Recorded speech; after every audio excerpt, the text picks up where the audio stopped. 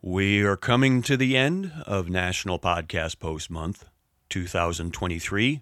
We are at the penultimate day, you might say, day number 29.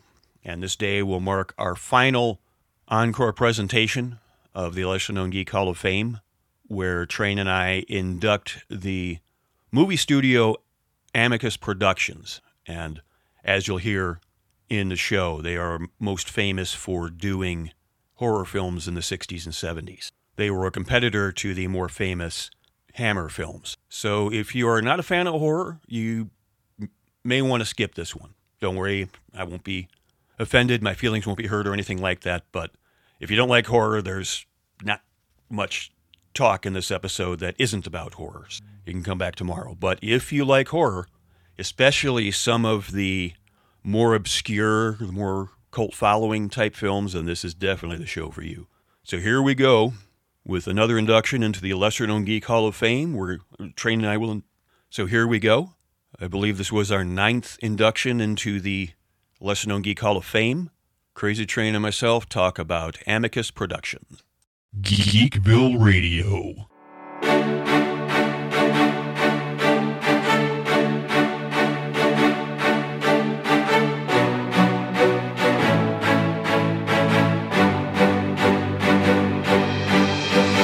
Hello once again, fellow geeks and geekettes. This is Seth, a.k.a. Zandrax, the mayor of Geekville, the host of most of the Geekville Radio shows. And as we like to say for Geekville Radio, for our lesser-known Geek Hall of Fame, we are not limiting to just certain types of characters. Throughout the course of our past inductions, we've inducted superheroes, we've inducted pulp characters, we've inducted sci-fi characters, we've inducted real people. Last year with Forrest J. Ackerman, we've inducted a movie with The Black Hole. And this time around, we are inducting not just a movie, but an entire movie studio. And to elaborate on that, I will turn it over to my usual co-host here for Lesser Known Geek Hall of Fame, coming from the nice soft padded cell in South Kakalaki, Crazy Train Jonathan Bullock. All aboard, ladies and gentlemen. Yeah, I don't. This will be the first time we've done a whole studio, I believe. I think as a horror guy, everybody knows the classic Universal monsters of the 30s. And a lot of people know the Hammer stuff coming out of Britain in the 50s, which was just colorized retellings of the Universal classic monsters, with the incredible Peter Cushing and Christopher Lee being the star in most of those. Amicus, which is who we are going to induct today, was, I think, their main rival at the time and is much less known than Hammer, which is why I think it actually qualifies as lesser known Geek Hall of Fame. I think to drive that point home, I think it's in the second paragraph of the description of Amicus Productions on their Wikipedia entry that says, even flat out says, that a lot of their stuff, their horror stuff, was confused by fans at the time with Hammer movies. So right. How familiar were you with Amicus before I suggested this, Seth? We will get into the two movies that I know the most, but I'll be brief with them on this episode because I've done an entire episode of Examining the Doctor on the two Peter Cushing Doctor Who movies. Right. But I was kind of in the same boat that I wasn't sure of the difference. And I was familiar with Jack Palance and Michael Gough in past horror films. I don't know if Jack Palance did anything for Hammer. He did. He did. Not for Hammer, but he did for Amicus.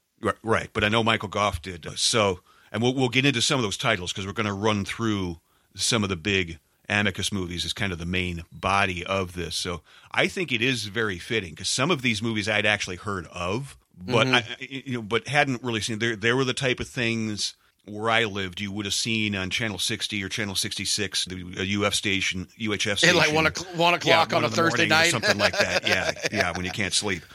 So you do fall into that category. If you'd even seen one, you thought, "Oh, this is a Hammer movie." That's that type of thing. Yeah. Because I knew most of those Dracula movies, and I know we're going to talk about Amicus, but like you had just said, you can't really tell the story of Amicus without bringing up Hammer because of their similarities and them being rivals, and really, according to who you listen to, that one of the ideas pitched for a Frankenstein movie, I think it actually was pitched by the creators, Milton Subotsky and Max J. Rosenberg, who formed the company. they had actually tried to do a Frankenstein movie, which became Curse of Frankenstein, which kind of kicked off the Hammer film run of horror movies. Does that match with what you've heard? Yeah, you've got to understand the difference between American cinema and British cinema at the time. We're talking mid-50s, early 60s. So this is not that far removed from World War II. And the American cinema American cinnamon can be very tasty. Yes. I must have pumpkin spice on my mind. It's that time of year, right? But they're very different. American cinema industry is the epitome of capitalism, where there is very little to any government regulation. The era we're talking about, there wasn't even a rating system yet, and any kind of regulation that happens in American cinema is self-imposed, like the rating system. Even the Academy Awards, right. There's no government body that says what you can and cannot do in filmmaking. Right, and granted, some creative producers will get grants and stuff to produce their movies here in America, but those are usually documentaries. The government stays very hands off on entertainment only type films, and any of the public monies in America you see going towards film and television production is educational. That's it. And because of that, during this era, you had the major Hollywood studios had what they call contract players. They would sign big stars to exclusive contracts. I think probably one of the most recent that we could think of like that would be maybe like the deal that Adam Sandler cut with Netflix. Was it like 8 or 10 films? But that's one guy basically going to a production company and saying, I'm going to give you my services and you're going to help me pay the bill. Yeah, it's a producer type approach, you might say. It's what a producer does. Where in this era in America, you would have 20th Century Fox or MGM or whoever take a star, name any big star nowadays, Matthew McConaughey, whatever, and would sign them and say, you have to do X number of films for us, and you can't work for any other studio.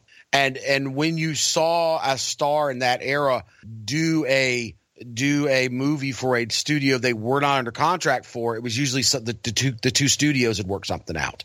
We're going to give you this star for this movie, and there was usually an exchange of money too. My understanding is that how you understood it as well. Right. Yeah, a lot of actors will sign multi-picture contracts with a studio, and so that's why you will see some actors that do real stinkers of movies. It's not necessarily that they're like, oh, wow, I got to do this movie. It's because it's something that they did to fulfill the contract. Right. And that system has kind of died here in America. That you might have a star sign a multi-picture deal with one studio. The most recent being like Samuel L. Jackson, Chris Evans, the guys in the MCU. Right. But they're still able to do movies for other studios. Exactly. At the same time. There is no exclusivity clause in these contracts. Britain, on the other hand, and even to this day is still this way.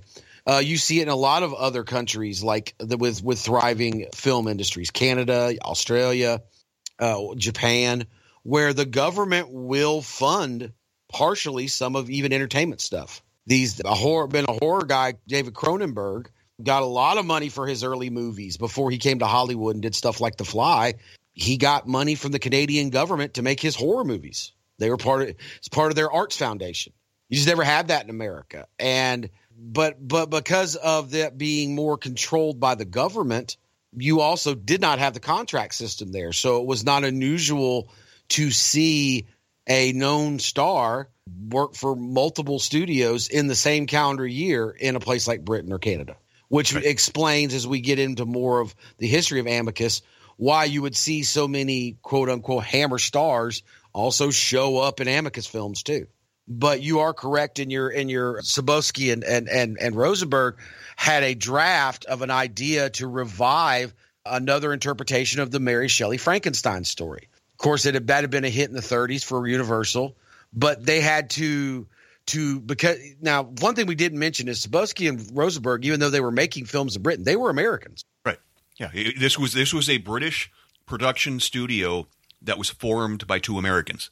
Right. They go over to Britain. They decide to make films over there using British locations, British talent, The camera cast and crew are going to be British people. They pitched this idea, but because there is that government oversight in Britain, they have to present it to the British Arts Council. And it got given to Hammer instead. And so that was the first of the Hammer horror cycle, that what they would become most known for. Hammer had been doing movies pre-World War II, but they didn't really start getting into the horror movies until the late 50s. And the first movie they did was The Curse of Frankenstein, which was basically this idea that Subotsky and Rosenberg Subotsky and Rosenberg had pitched, and the British Arts Council decided to give it to Hammer instead of the two of them. And they were kind of like, well, I guess we'll start our own studio then, which is what they did. And thus Amicus was born. And thus Amicus was born. And I don't know what your research showed you, but Subotsky especially. Now, Subotsky stayed in Britain, and he was kind of the hands-on, whereas Rosenberg stayed back in the States and worked more on just raising money to fund the stuff. And Subotsky was always a guy who wanted to make family-friendly movies. I think, my opinion here, ladies and gentlemen, I think he saw himself as maybe a junior Walt Disney. He wanted to make these family movies, but he was also a businessman, and he understood horror would sell. And so I think he was always at a quandary personally as to what was going to make money, as to what he envisioned his production company to be.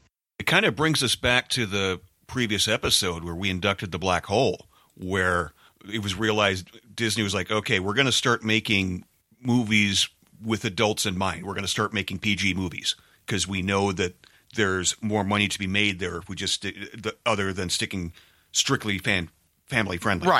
Right. And even the naming of the company, Subotsky had that family friendly idea, because Amicus is of Latin derivation, and it means friendly. Right. So the literal name of the production company is Friendly Productions. Right. I'm looking at the definition as listed at dictionary.com, representing an amicus curiae, aka a friend of the court. Sure. So even by its very name, they're going for friendly. But their first couple of movies were not actually horror movies. They were teen musicals. Like it's Trad Dad, I think, was one of them. They were teen, which we're talking the mid 60s. We're talking the same era as Beach Blanket Bingo and stuff. Those were hits. So I understand they had produced a movie together before they formed Amicus that was a straight horror movie called The City of the Dead. That was one of the earliest film, might have been the first film for, I believe, Christopher Lee, or was it Cushing? Could be. Well, when did Curse of Frankenstein was in the 50s, right? And I think that had Christopher Lee in it. So it did. That was 57. That was Hammer. Okay. I'm talking about the first movie they did. The first movie Christopher Lee did for Amicus. Okay, got it. Yeah, and it was Christopher Lee. It was Christopher Lee. But it wasn't Amicus at the time. It was just produced by Subotsky and Rosenberg. They didn't form Amicus. That City of Dead came out in 60. It's Trad Dad and Just for Fun. That was the other one. We're like 62 and 63. And then they formed Amicus, I believe, in like late 63, early 64. And the teen musical comedy was not the hits they wanted. So they went back to what had worked for them before. They went back to horror with the idea they had pitched this, and it had become a hit for Hammer. And then City of the Dead, which, like I said, was the first movie they produced together, but it wasn't actually an Amicus production. It was before they had formed this. They said, okay, we're going to do that. And the next big movie that they did would have been from 1965, and it was called Dr. Terror's House of Horrors. And also had Christopher Lee and Peter Cushing in it. And it was there that it was pretty much the slate was laid for Amicus Pictures. They had a hit all of a sudden, and it also created what I always kind of called the Amicus formula, which differed from the Hammer formula. The Amicus formula was anthologies mostly, or portmanteaus as they called them. A lot of standalone stuff, you might say, right? Mm-hmm. Where they would have a series of 3 to 5 short stories in one film with an overarching narrator type to connect them. Christopher Lee show, Yeah. Right, exactly. Dr. Terror the titular character of this film was portrayed by Christopher Lee, and he plays a tarot card reading medium or magician who introduces kind of each one of the stories in the movie. And each one of them revolves around him reading the tarot and declaring death upon all those that he does a reading for.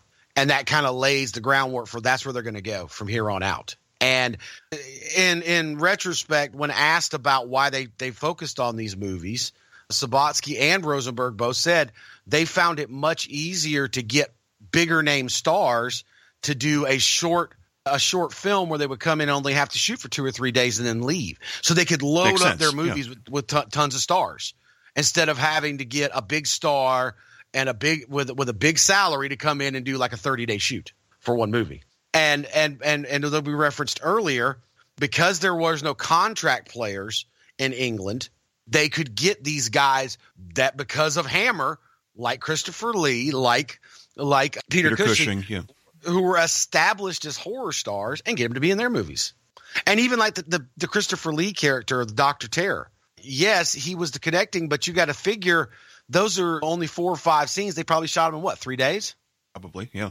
So that kind of becomes the actual formula they use. Another big difference between them and Hammer is Amicus shewed Hammer was essentially remaking the old Universal stuff. So there was always a gothic feel. They were period pieces, were much more expensive to make because you had to worry about costuming and sets that had to look period. Amicus usually set their stuff in, for the time, modern times. Exactly. Yes. That made it much cheaper and easier to make because it was much easier you didn't have to dress sets up. You could just go out and buy normal. You have your costumers go out and buy normal clothes. Cars from the 1920s or anything like that. Or bring in a horse wrangler to do horse and carriage work, stuff like that. Yeah, it was much cheaper. And they just started to crank out these portmanteau anthologies all through the 60s using a combination of the established horror stars, the Cushings, the Lees, like I said, the Michael Goes, bringing in lesser known young stars who were on the rise, like a Donald Sutherland was in some of their earlier works. Was just getting his start in the motion picture industry. Even some actors who were kind of in the middle of their careers might be in a downswing, like Joan Collins was in a couple of their movies. She's been a star in Britain as film, and this is years before Dynasty and her kind of reemergence. So they're kind of getting her in the middle of her career. And they also drafted a lot of older stage and silent film stars from Britain who were past their prime. So it was this nice mix of all three. And like we said, because they're doing these anthologies, they only need to get these casts to come in for a 3 or 4 day shoot, and then they're done. And just to clarify, I want to make sure we're on the same page as far as the words that you used, and just so our listeners know, you used the term portmanteau. That's also kind of a fancy word for anthology, right? Yes. Portmanteau is it's a fancy word for combining of multiple things. It's think like a compound word. Or a musical term like a rhapsody or something like that, you know? Right, exactly. That's one of those big $1.50 SAT words us English folks like to use. People with English degrees like to use. But like I said, there was a litany of those that went on, but those weren't the only – horror wasn't the only thing Amicus was doing. They were also doing a sci-fi. I don't think that Subotsky ever fully wanted to get away from this idea of doing family stuff. And I think some of his sci-fi stuff was his attempts to try to be more family friendly, but they just didn't make the money that the horror stuff made. Right. Another key element I think that probably helped them to really get ensconced in the horror world was they had a really, really good working relationship with Robert Bloch, who was, of course, the award-winning author who had written Psycho, the novel Psycho that the Hitchcock masterpiece had been turned into a movie in '60. And he wrote several of their screenplays or were based on novels of his because he just had a good working relationship with them.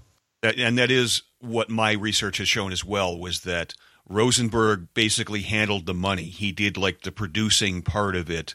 Right. And Subotsky was kind of more in the creative because he did write some of the screenplays. Like you said, we'll get to the two main ones that I know about. But yeah, he did more than just kind of the production element of it. He did help with screenplays and writing and such. In the late 60s, early 70s, the company's only been around for about 5 years at this point, 5-6 years. They actually, because once again, keeping with the anthology idea, they even produce 2 movies, one and a sequel to it, that are based on the old EC comics, The Tales from the Crypt and Vault of Horror. This would be years before HBO does the TV version of it. So there is a connection. That's not just a similarity in titles. That was the actual title of the.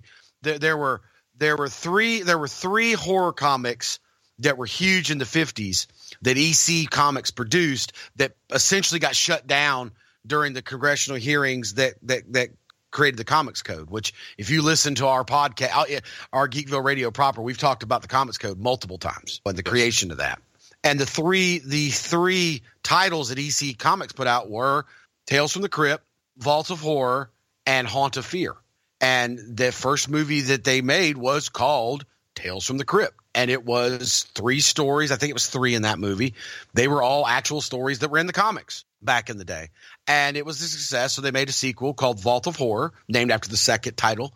It wasn't nearly the success, but I think it was 3 stories as well. And they were also 3 stories that originally had been published in the old EC comics. And in defense of the HBO show, a lot of those were also based on old EC comic stories too from the comics. But I don't think we need to go into any great detail about how much geek culture changed because of the Comics Code and the elimination of companies like EC Comics and the horror comics going away for a while.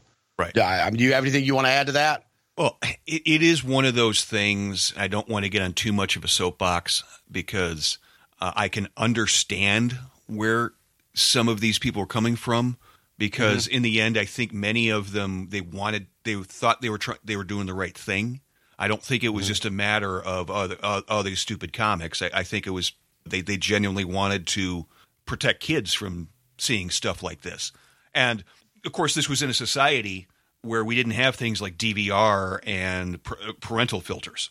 You know, these were comics that you literally could just see at the local store on your way home from school. You just walk by and oh, here's a horror comic. So I'm not saying I endorsed the Comic Code or anything like that, but it's like I can see where they're coming from if that makes any sense. Sure. But I think we can't underscore the seismic shift that geek culture took because it wasn't just horror comics that got hit hard because of it. Romance comics, true crime. I think what would have been thought the pulp stuff. Yeah. I think even to a certain extent, the Western comics got killed, and they never really recovered in popularity.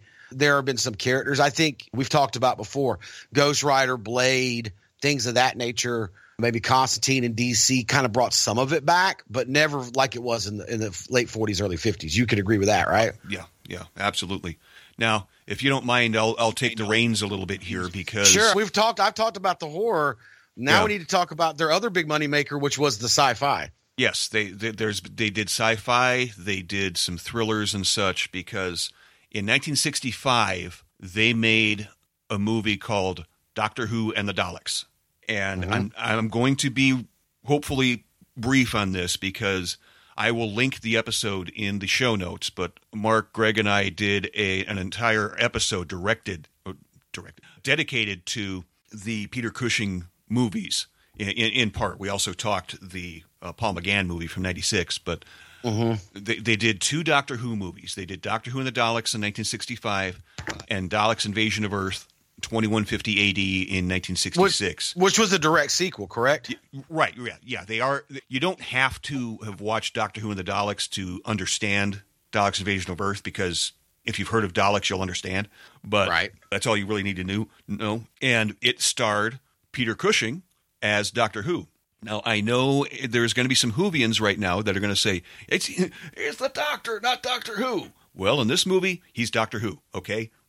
Yeah, my understanding, and I'm not a Whovian, is that it did stray from the TV idea that he actually is not an alien, he is an Earthling, and his real name, he is a real doctor, and his surname is Who. Is that correct? Correct. Yes, that is correct. And he invented the TARDIS. And The other thing that I will defend about this is the whole lore about Time Lords and the laws of time and all this stuff, that had not been put into the show at this point. That really didn't start until really probably Patrick Troughton's last year, and really it didn't. They didn't lay it on thick until Tom Baker. But which, by the way, you brought it up, so I might as well mention it now. Tom Baker is one of those young up and coming actors that Amicus used. I was waiting for you to say that. Pre-Doctor Who run. So right. So in this, he's just called Doctor Who. He invented the TARDIS. I think they did that just to keep it simple. But they were adaptions of episodes from the TV show. So there are definite similarities there. In Doctor Who and the Daleks, when they show up on the Dalek planet, that there is very much almost some scene for scene recreation stuff there. And Daleks Invasion of Earth, I forget what it was called for the series. I think it might have even just been called Daleks Invasion of Earth, but it also took place in the future. So there are also similarities here that I'm getting at that they deviated, but it was still adaptions of episodes. So that's why I will defend them. And the only other defense that I'm going to throw down that I think is pretty impenetrable, how can you defend these movies as a Whovian? Peter Cushing. I don't think I need any better defense than that. I'm not even a Whovian. I have maybe seen in my entire 49 years on this earth a grand total of less than an hour worth of Doctor Who across all spectrums. All right. And I know Peter Cushing and Doctor Who well. That's a marriage made in heaven. Right. And to defend the Amicus for doing this, I believe, and I could be wrong. I don't have the hard data in front of me. I believe up until a few years later in like 68, 69, this was the most financially successful movie that Amicus had done. So that in and of itself is a defense, isn't it? Yeah, and I can believe that. And they had plans to do more, but for whatever reason didn't happen, whether it was financial or whatnot. Right. But had they gone on a few more years, then the Master would have shown up on TV. So that means possibly in some alternate universe, we could have gotten a Peter Cushing Doctor Who against a Christopher Lee Master, because that has me at hello. Right. I think, and that's, you talk about crossing the streams. That's got the horror fans. That's got the sci-fi fans. That's got the Whovians. That's just a geekgasm waiting to happen, isn't it? Right. Because the original Master, Roger Delgado, his gimmick, like catchphrase, because he had a measure of mind control to him, is he would look you in the face and he says, "I am the Master. You will obey me." Christopher Lee would knock that out of the freaking park. Sure. Well, he pretty much does that as Dracula in the Hammer films. Which Hammer film is that? Dracula has risen from the grave. That's the one where if I remember right, he was not happy with the script, so it only has like 4 spoken lines in it. But the bulk of the movie is there were these close-ups of Christopher Lee's eyes, and he had makeup where he looked like they were red and bloodshot. And he was doing like the vampire mind control, and he controls all the pretty ladies in it. And it's like, it's just Christopher Lee's eyes, but he had that penetrating stare, so it worked, even without the makeup. Well, Christopher Lee had a quote that is, it's out there on the internet. You can find it, and I have no problem believing that he actually said it. And he had a quote that every actor has to do terrible movies from time to time. The trick is to not be terrible in them. Not to be, for you not to be terrible as an actor. Now, correct me if I'm wrong. John Pertwee was also a doctor. Was a doctor at one point, wasn't he? Yeah, he was number 3. He was the one before Tom Baker. He was also in Amicus movies. He was another regular in Amicus movies. I will check them out. So there is obviously a lot of Doctor Who, but once again, I think look at the time frame. We're talking mid 60s to mid 70s in Great Britain. They, by their own admission, are casting known British actors who are working at there. There's going to be a lot of crossover there. Am I wrong? Oh no, not at all. This sounds like it's another horror one, another anthology, but Torture Garden. Look at this cast: Jack Palance, Burgess Meredith, Peter Cushing. Yes. Well, we'll get to that movie. I'll talk a little bit about it when we go by movie what they produced. So I can't remember what eventually led to their demise, but it was in the late 70s. And I think if I remember right, Subotsky and Rosenberg both continued on in the filmmaking. They just Amicus went under. Correct. One thing we haven't brought up yet, I think is important to understand the history of Amicus. They were based at Shepperton Studios. Shepperton Studios, or in a suburb of London, I believe in Surrey, that had been famous for years as a studio for film being made. I mean, some of the most famous films that are not horror, not Amicus Productions, that were filmed there were things like Dr. Strangelove and Oliver Twist, which of course won an Oscar. So it was a well-known, and for geeks, it should be known that Shepperton Studios is now part of Pinewood Studios. So just one of the premier, if not the premier, studio in English filmmaking. I mean, that's where they make the Star Wars movies and the James Bond movies and all that. Yeah, and it's where Hammer made all their stuff, was at Pinewood. But now Pinewood owns it, and I believe it's like Soundstage One is his official title. But Shepperton was an old country manor in this, like I said, like in suburban countryside of London. And Shepperton, I've seen pictures of the place. I did not visit there when I went to London, but I've seen pictures of it. Has that look where you can see why movies were made there. Does that make sense?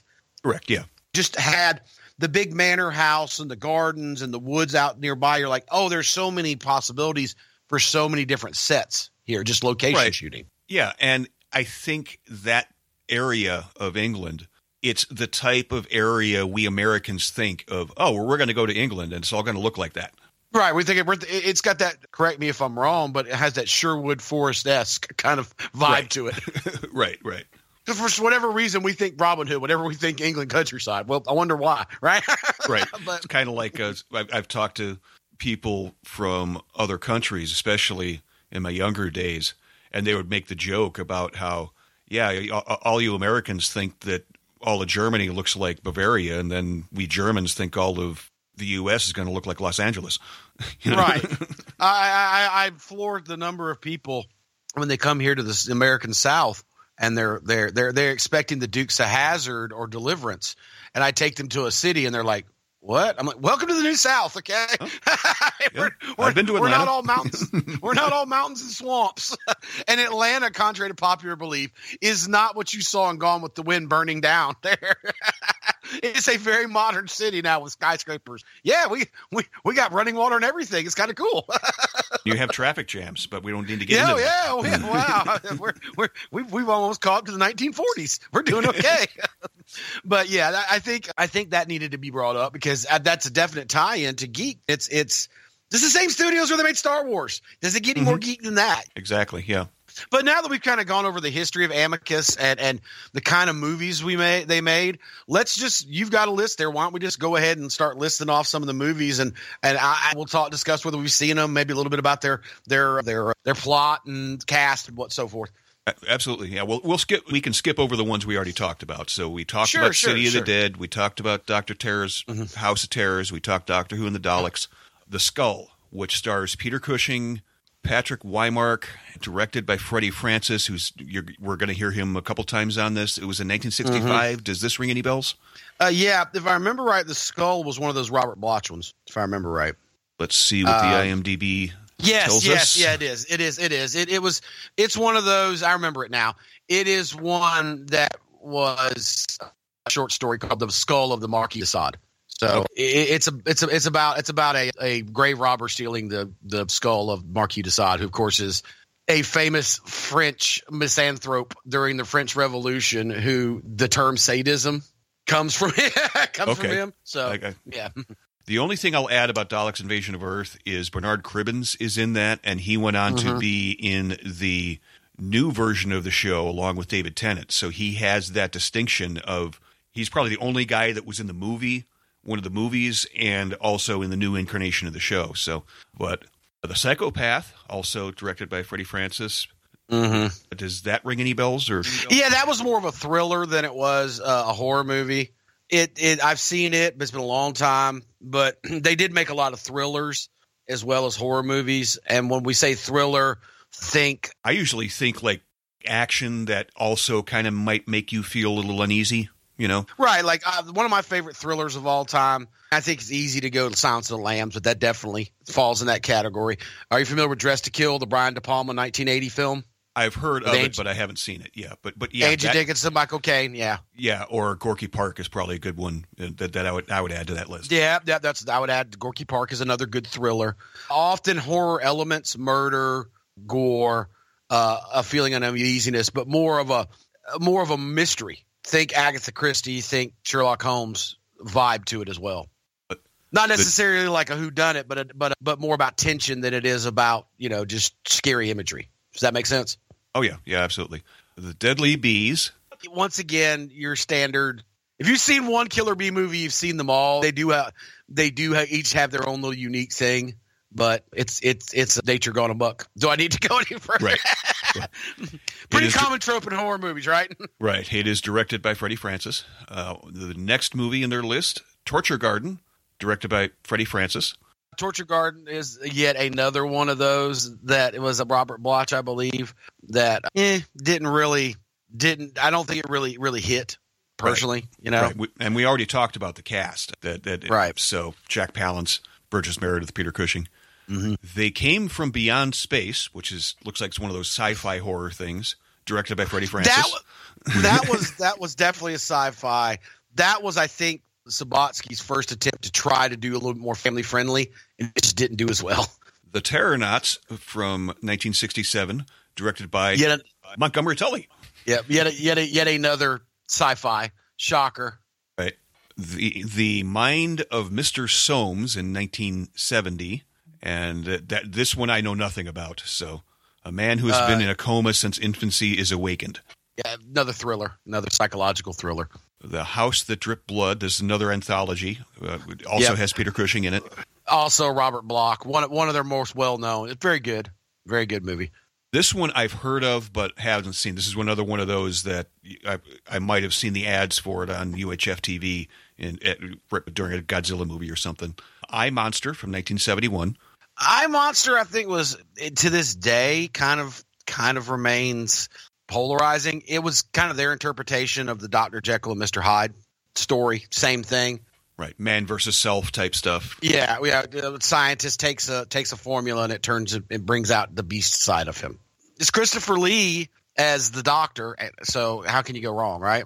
Right. I was looking at this cast, Christopher Lee, Peter Cushing, and Richard Herndl. And I know we've already talked a lot of Doctor Who, but Richard Herndl was the guy who replaced Hartnell as the first Doctor when they did the Five Doctors in 1983. So you got two guys that played Doctor Who at some point in time in the same movie. Yeah, there you go. Asylum in 1972. One of the ones set in modern times, also based on a Robert Bloch short story. Just to connect a bunch of connecting stories about stuff in an asylum. You can see how that's pretty much a standard horror trope, right? Right. Kind of also fits into that. Right. Thriller. Right. And anthology type thing. Only here they're kind of all connecting, you said, right? Right. 1972 also brought us Tales from the Crypt, directed by Freddie Francis. Which we discussed already. Right. What Became of Jack and Jill. Interesting movie. Very interesting movie. Very controversial at the time. It actually deals with a killer grandmother. And the movie starts with her killing two small children. Well, even in 1972, that's probably a little disturbing. Yeah, it was controversial at the time. But once again, I brought up the fact Subotsky probably didn't want to make it because he was wanting a family friendly, but he was also a businessman, said this will make money, and it did. So Tales That Witness Madness. Not familiar with that one. It looks like it's another anthology type thing because it looks like the IMDb description says a psychiatrist tells stories of 4 special cases to a colleague, but you'll want to see it after hearing this. It has Donald Pleasance in it. There you go. Another guy did Amicus movies. Right. I think he often is the third and most forgotten member of what I call the British unholy trinity, which is Cushing, Lee, and Pleasance. He's another one of those guys. I think had he lived, he would have been in a Star Wars movie in some capacity. Because you put an Imperial uniform on him. He should have been a doctor. I'm sorry. I'm not even Whovian. Yeah. Also directed by Freddie Francis. The Vault of Horror in 1973. Which, of course, is the sequel to Tales of the Crypt. Right. And that's worth mentioning because that's one that has Tom Baker in it, 1973. Right. So it's a year before he became the Doctor. Mm-hmm. From Beyond the Grave, 1974. Does that ring a bell? No, it does not. Okay. Well, again, anthology of 4 short horror stories. It stars Peter Cushing, Ian Bannon, and I do not recognize any of the other names. Another next on the list, this is one I know something about because you already linked the trailer at the Examining the Dead podcast Facebook page and on Geekville Radio. And Now the Screaming Starts. Yes, that is the actual name of the movie. Well, first off, it stars Peter Cushing, so how can you go wrong, right? Right. Secondly, what made it odd to me, and is why I highlighted it in my 31 days of lesser known horror movies for this year, is it was Amicus's attempt to enter into the Gothic horror world, which of course it takes place. It is a period piece. Like it is a period piece, yeah. And it also stars David Warner too, who of course is okay, a great, and Patrick McGee. So it's got a really, really good cast. It's your typical Gothic horror. There's an old dark house. Lesser nobility moves into it as newlyweds, and it's cursed. And it deals with a murder that happened years before on the property, but with an axe. And I remember as a kid seeing it, and it freaking me out because the ghost in it is missing his hand that was chopped off during the murder, and he's missing his eyes. And they're like, look like his eyes have been gouged out. There's like blood around the empty sockets, which was a ghost missing his eyeballs and his hands is just going to freak you out when you're 9 years old. You know what I'm saying? Oh, understand. And he like comes out of the picture, this picture of him. It's like a portrait, an oil painting portrait of the character. And then he comes out of it. The ghost comes out of it, and he's missing his eyes and his hand. You're like, whoa! And the hand is think the thing from Adam's Family. It is a evil thing, you know. Yeah, it is a disembodied hand crawling around the house, terrorizing. So it did not do that well. I think that it hits a lot of the Gothic dark house horror tropes, and so it's a real standard story with some real standard kind of meh. But the fact that it has the cast it has elevates it because they're so dedicated to being serious. When you got Cushing, Warner, and McGee trying to make this thing seem more important than it probably really was. Yeah, and David Warner is another one of those actors that he's done some pretty bad movies, but he's never bad in them. But of course, he was in the original Omen, which was the first horror movie I saw as a small child. So he has a special place in my heart. Yeah, and he's been in some pretty bad horror movies as well, but he was also in Titanic. He had a very memorable role in that. Yes, he did. So I there's a reason why I posted it. I like and how the screaming starts. It's this unique attempt by Amicus to try to do what their rival did with a Gothic horror piece. And it's real hit or miss, but it's Peter Cushing, so I can't give it a high enough praise. 1974, The Beast Must Die. That's just going by the title alone. That sounds like a can't miss B movie. I think if I remember right, it's been a while since I've seen that one too. I think you had to go all the way to college for me to see that one. That's one of those sci-fi horror. They didn't do a lot of those. And I think that by the time this came out in the 70s, this is before Alien, but after the 50s stuff, that wasn't really a conventional thing at the time. Right, makes sense. Madhouse in 1974, I would be surprised if you haven't seen this because it has Vincent Price and Peter Cushing in it. And I think by the title, you can kind of figure out what's going on there. Right. Absolutely. Yeah. You got anything else on your list there that you wanted to? Got a couple more here. 1974, The Land That Time Forgot, which this is one that sounds like it interests me because it has to do with a German U-boat in World War I.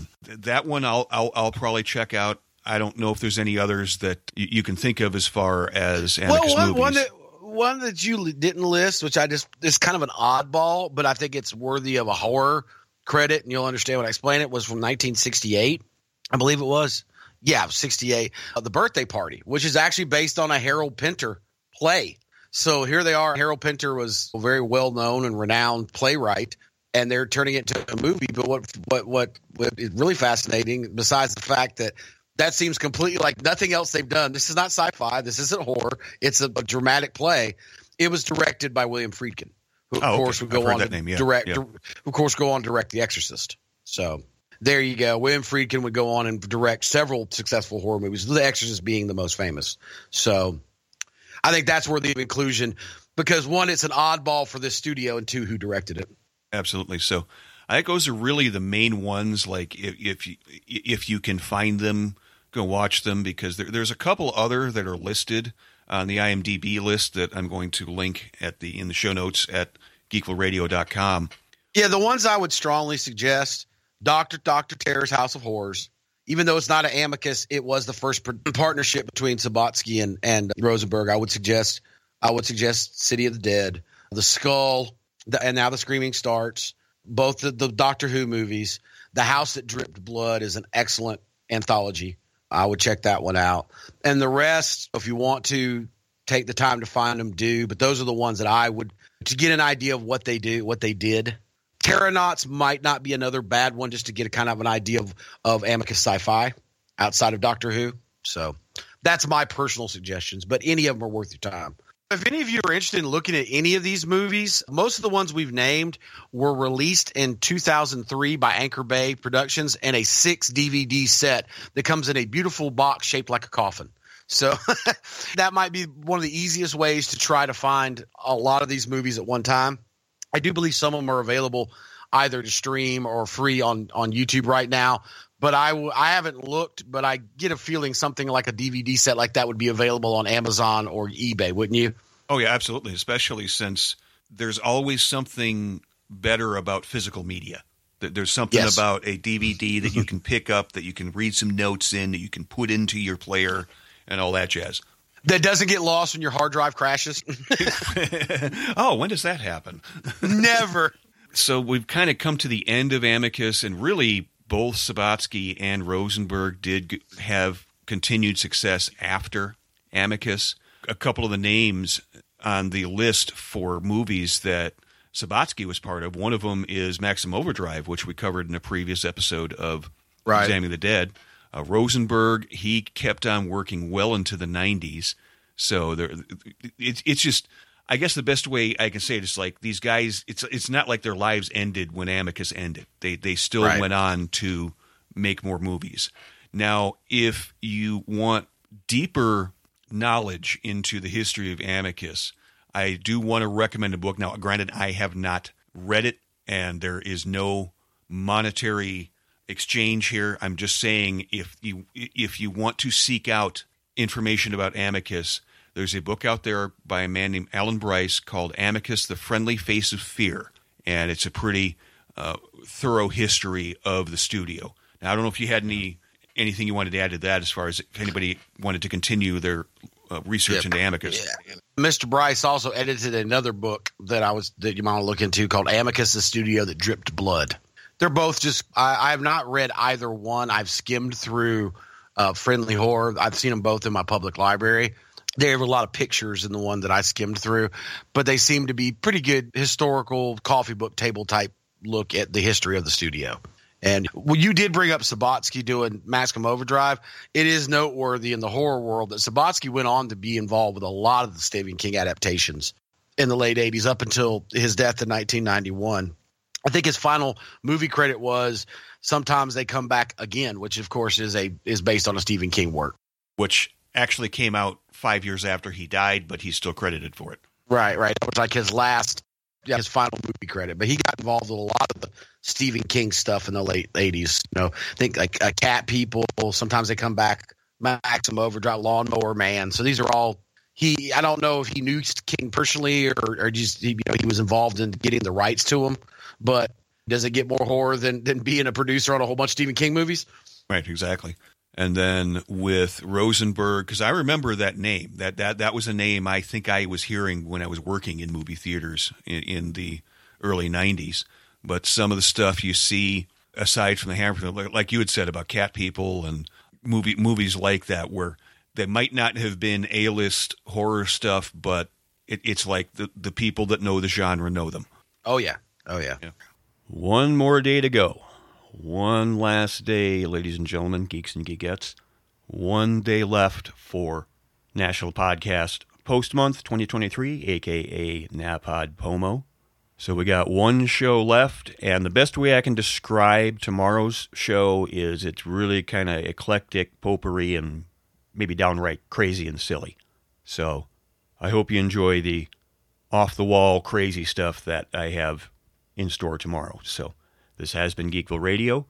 As usual, you can find us at geekvilleradio.com, the podcast platform of your choosing, Apple Podcasts, Google Podcasts, Spotify, you name it. Give us a subscribe, give us a follow, give us a review, say whatever you want. As I keep saying, I value feedback, especially when it's genuine. We're also on the social media, Facebook, Twitter/X and Instagram, all under the name Geekville Radio. You can give us feedback there as well as on the site itself, because the posts at geekvilleradio.com, the show notes and such, there is a reply section there, so you can actually give feedback as well. So until tomorrow, when we got some really crazy stuff coming your way, thanks for listening, and we'll see you tomorrow.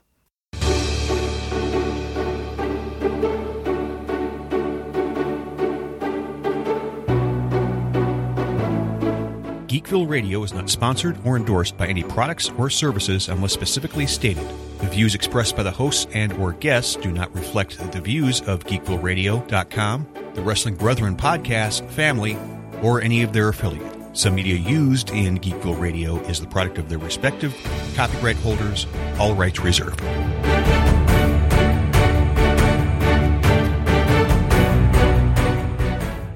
Going back to actors doing producing with Adam Sandler, I just remember a quote from Bruce Campbell from a few years back where he took a fan question and they said, I know you do some of the producing.